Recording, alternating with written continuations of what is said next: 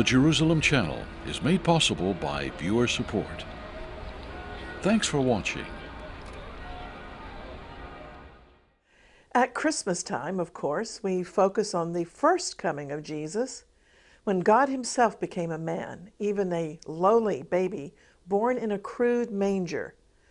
It's a picture of the epitome of humility. But I believe Christmas is also an important time to enlarge our vision of the babe in the manger and to consider not just the Lord's first coming, but also his second coming, which is anticipated in the near future.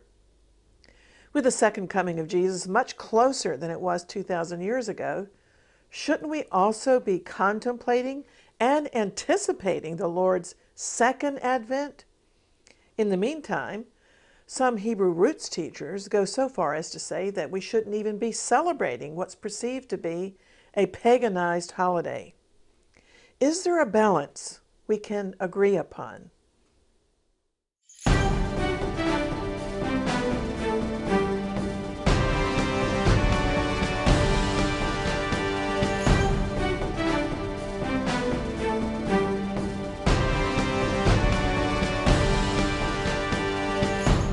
Hello, I'm Christine Darg, and I have to admit that I do love the sparkle, the color, the candles, the fragrances, the coziness, the family memories of Christmas.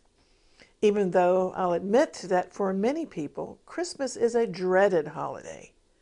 Christmas can be the loneliest time of the year, a sad season for so many people without family or who may be estranged from their families. On the one hand, there's always much to criticize about the commercial aspect of Christmas. Recently, I was shocked, but not really surprised, to see a holiday advertisement for a red leather handbag. And in the commercial, a man gives a woman a costly handbag for Christmas, and suddenly, shepherds break onto the scene to venerate the handbag.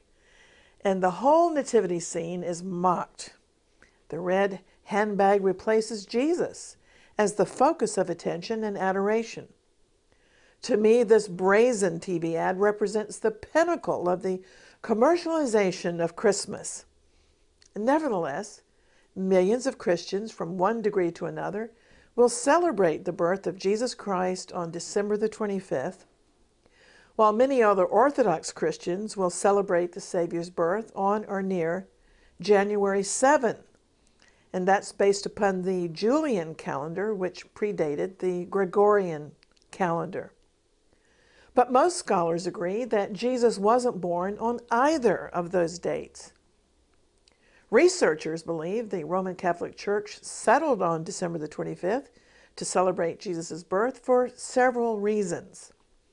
The winter solstice and a festival dedicated to the Roman god Saturn were celebrated at that time. So by selecting December 25, the church conveniently coincided the celebration of Jesus' birthday with the popular pagan festival Saturnalia, as well as other pagan winter celebrations.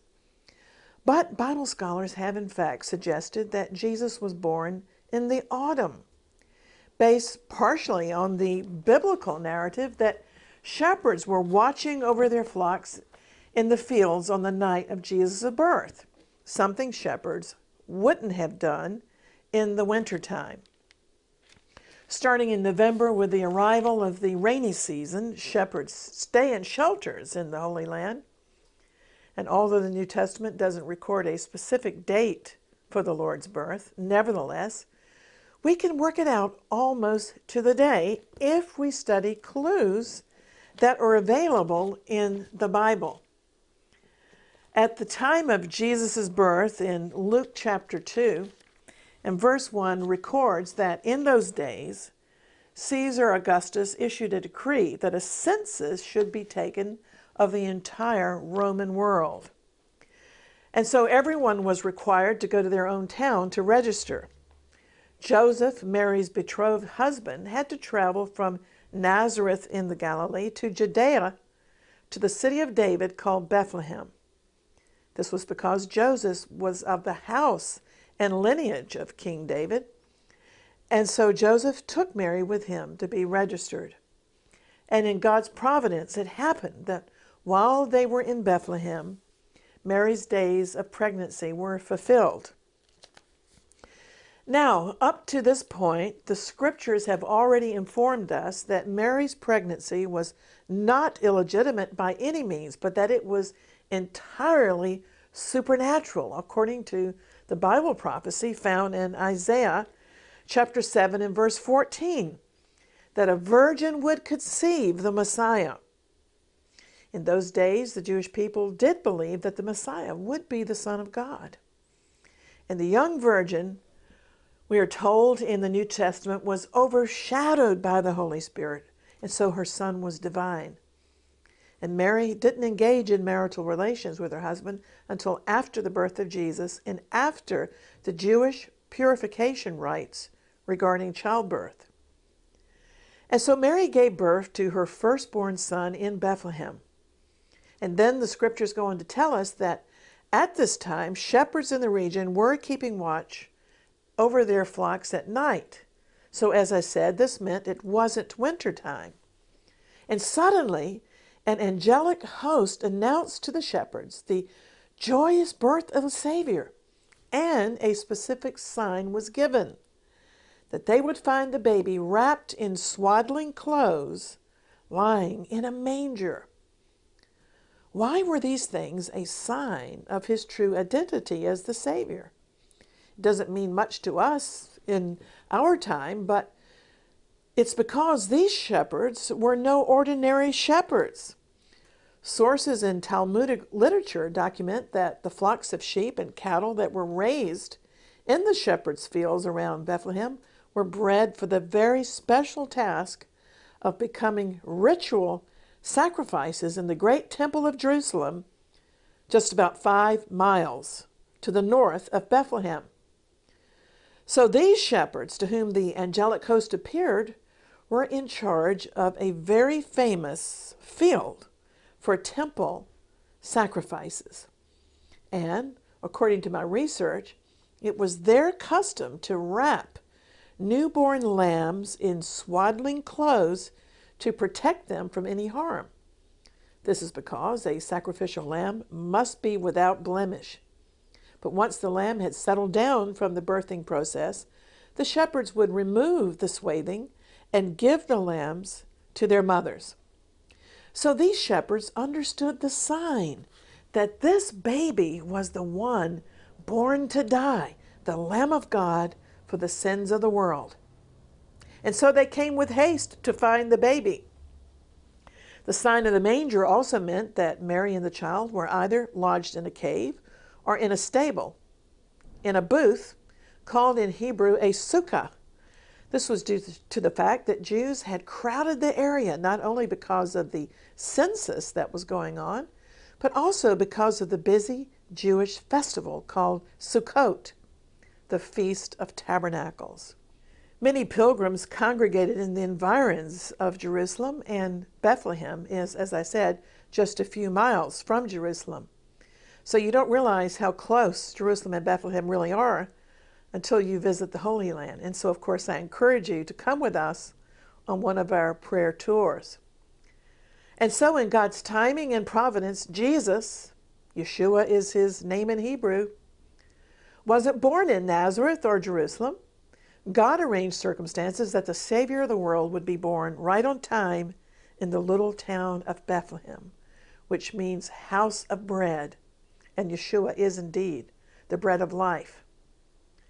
According to Matthew 2:6, Joseph's and Mary's relocation to Bethlehem fulfilled a prophecy.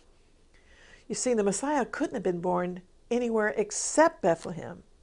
This is because in the Old Testament, Micah 5:2 prophesied, "But you, Bethlehem, in the land of Judah, are by no means least among the rulers of Judah, for out of you will come a ruler who will shepherd my people Israel."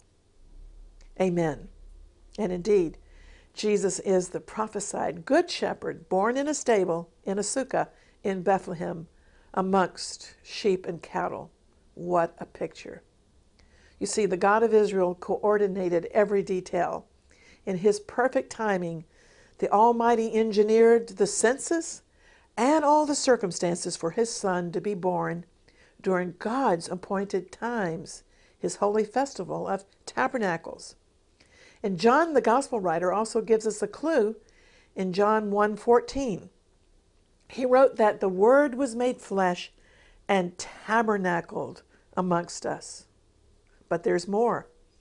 The New Testament gives us important details about the conception and birth of Jesus' cousin, John the Baptist. And these details help us to determine the chronological order of Yeshua's own birth. You see, no word is in the Bible by accident, and the name Abijah is a major clue, as you'll see in just a minute. John the Baptist's father, Zechariah, was a priest of the lineage of Aaron, and Zechariah served in the Holy Temple. And while he was burning incense in the temple, the angel Gabriel appeared to him and informed Zechariah, who was by now an old man, that he and his elderly wife Elizabeth would finally have a son, and they were to name him John. Well, back in the book of 1 Chronicles in the Old Testament, the rotation of the temple priests had been set up by King David. And there were 24 rotations. And the Gospel of Luke tells us that Zechariah belonged to the order of Abijah. And this fact pinpoints the time thereafter of John's conception. So when Zechariah completed his temple service, and according to the order of Abijah, the time would have been around the end of June or the beginning of July, that's when Elizabeth, his wife, would have conceived John the Baptist. Then the Gospel of Luke records that Mary was visited in Nazareth by the angel Gabriel also, and he told her that she would conceive the Savior by the overshadowing power of the Holy Spirit. And then Gabriel gave Mary a surprising word to confirm the validity of his message by telling Mary a secret, that her elderly relative Elizabeth, the wife of Zechariah, who had been barren, was now 6 months pregnant. For with God nothing shall be impossible. So Mary, who was now carrying Jesus in her womb, hurried to visit Elizabeth. And as soon as Mary's voice greeted Elizabeth, John the Baptist leapt in his mother's womb.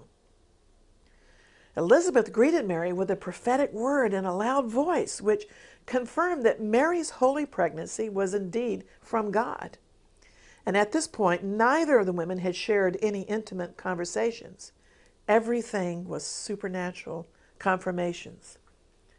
So Mary was tremendously comforted by all of these circumstances, and she stayed with Elizabeth 3 months before returning to Nazareth to Joseph to try to explain her pregnancy to him with these signs.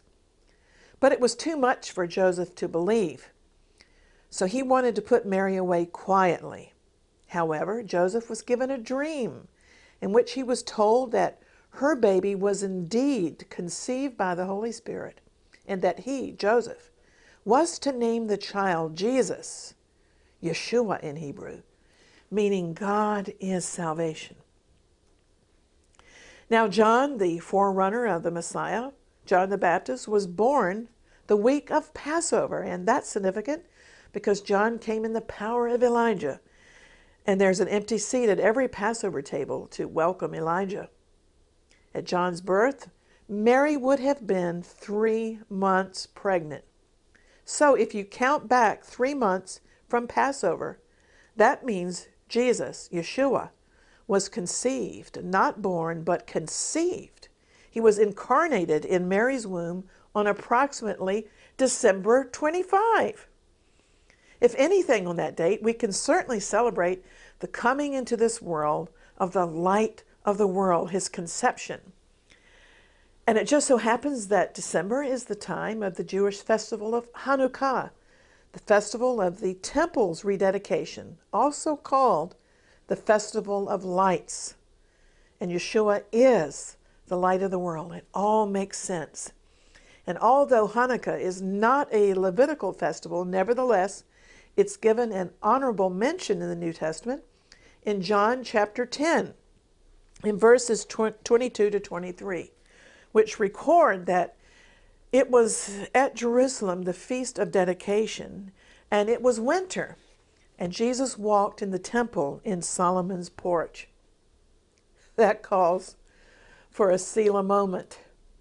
So now, if we count 40 weeks or 9 months gestation from his conception, December the 25th, that brings us to the 15th day of the 7th month of Tishri on the Hebrew calendar.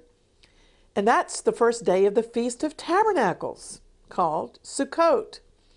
Scholars say it's very likely that Jesus would have been born on the first day of the Feast of Tabernacles, and therefore he would have been circumcised on the 8th day of Sukkot, the day called Simchat Torah, meaning the rejoicing over the law. And this is because Yeshua is the embodiment of the Torah. He is the Word of God. And so let's consider how Jesus fulfilled the festivals of the Lord as outlined in Leviticus. Jesus, first of all, fulfilled Passover when he died as the Lamb of God. And he fulfilled the festival of first fruits when he was raised from the dead. Then he fulfilled the festival of weeks, or called Shavuot in Hebrew, known in Christian circles as Pentecost, when he sent the Holy Spirit outpoured upon the church. And he partially fulfilled the Feast of Tabernacles by being born at that time. But at his second coming, the Lord will make a greater fulfillment of the Feast of Tabernacles when he dwells in King David's restored tabernacle in Jerusalem and rules from his father David's throne. The week-long Feast of Tabernacles occurs in either September or October on the Gentile Gregorian calendar, approximately 3 months before the holiday that we call Christmas. And so, having explained all of this, we can say that Christmas has evolved into a church tradition and a family time. But before you start to cast stones about keeping Christmas, let's look at an important instruction given by the Apostle Paul in Colossians chapter 2 and verse 16. Paul wrote, "Do not let anyone judge you by what you eat or drink, or with regard to a religious holiday or a Sabbath day." Now, this is such an important verse to hang on to when people start telling you that you're in error if you worship the Lord on a Sunday instead of a Saturday, or if you eat non-kosher food, or even if you celebrate the Lord's birth on a certain date, and so forth. So remember Colossians 2:16, don't let anyone judge you on matters of food and drink or with regard to a religious festival. Is that clearer or what? Paul assures us of the liberty that we have in Messiah. And so we can celebrate the Lord's birth anytime, really. And by the way, I looked up the Message version of Colossians 2:16 and verse 17. It goes like this. So don't put up with anyone pressuring you in details of diet, worship services, or holy days. All these things are mere shadows cast before what was to come. The substance is Christ. Hallelujah. But you might ask, what about Santa Claus? Well, although St. Nicholas was an historical figure with a reputation for secret gift giving, the Santa Claus and Father Christmas narratives are, in my estimation, a lie. And most of us recognize that lying is a sin.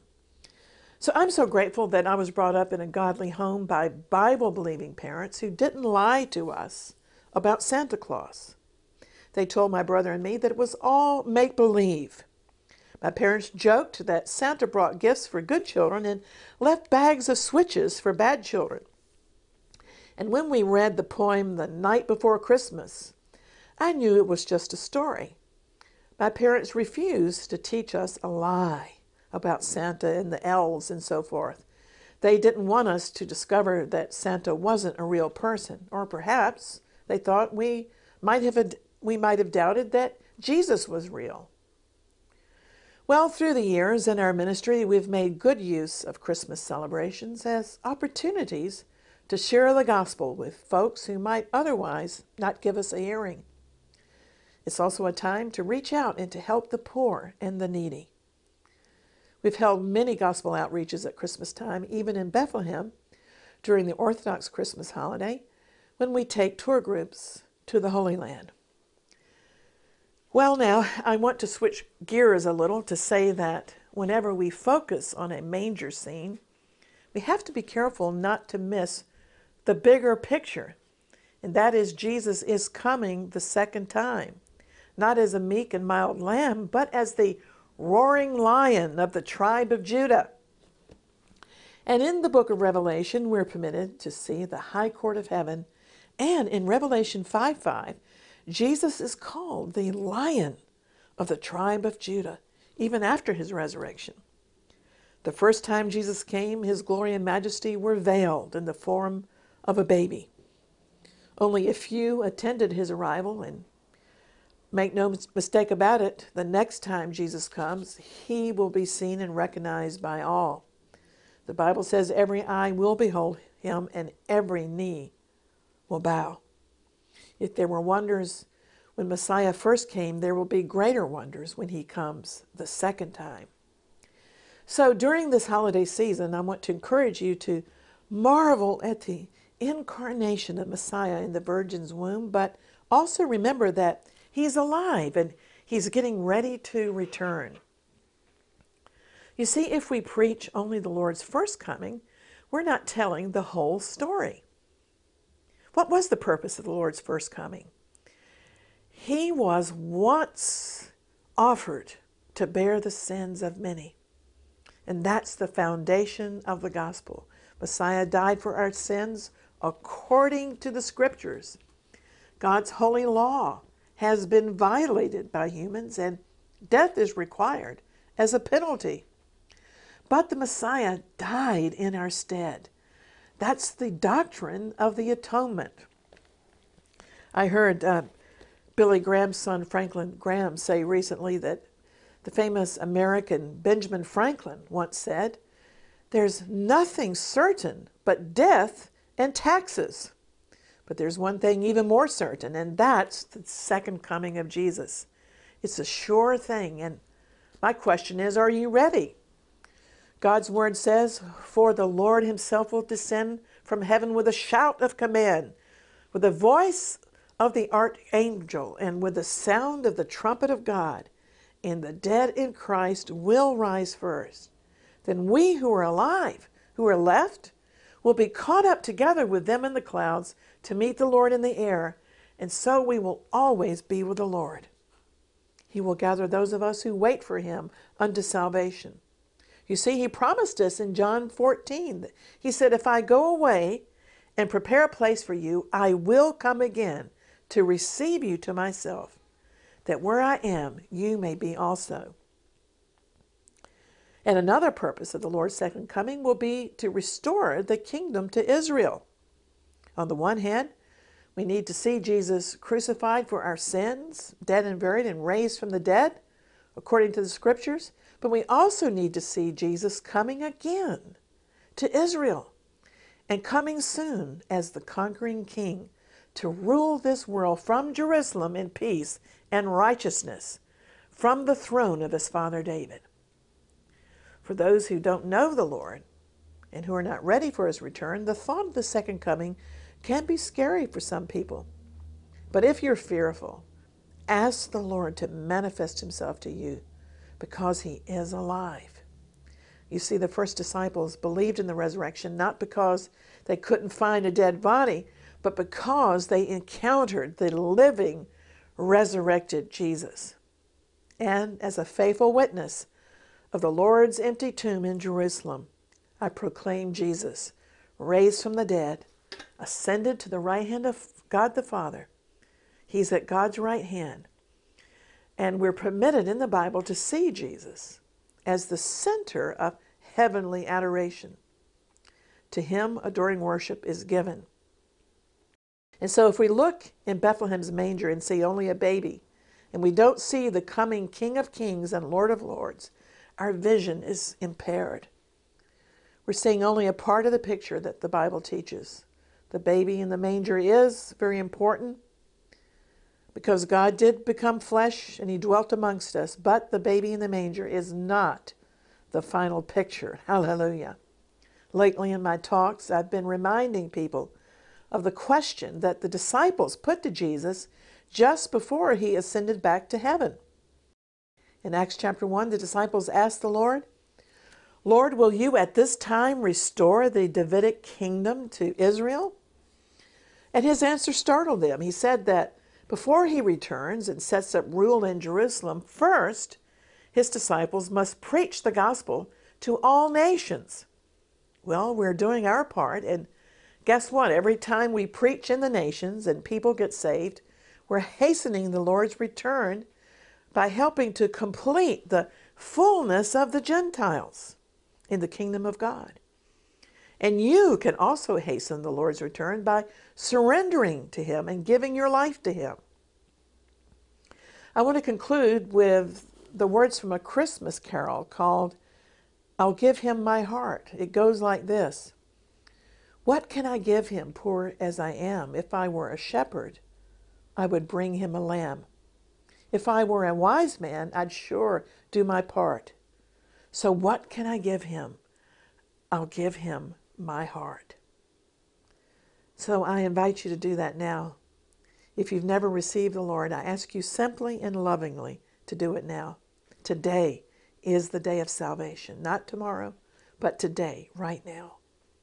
Will you dare to confess with me before the throne of God, Heavenly Father, I do believe in my heart that you raised Jesus from the dead, and I'm willing to confess with my mouth, Jesus is Lord.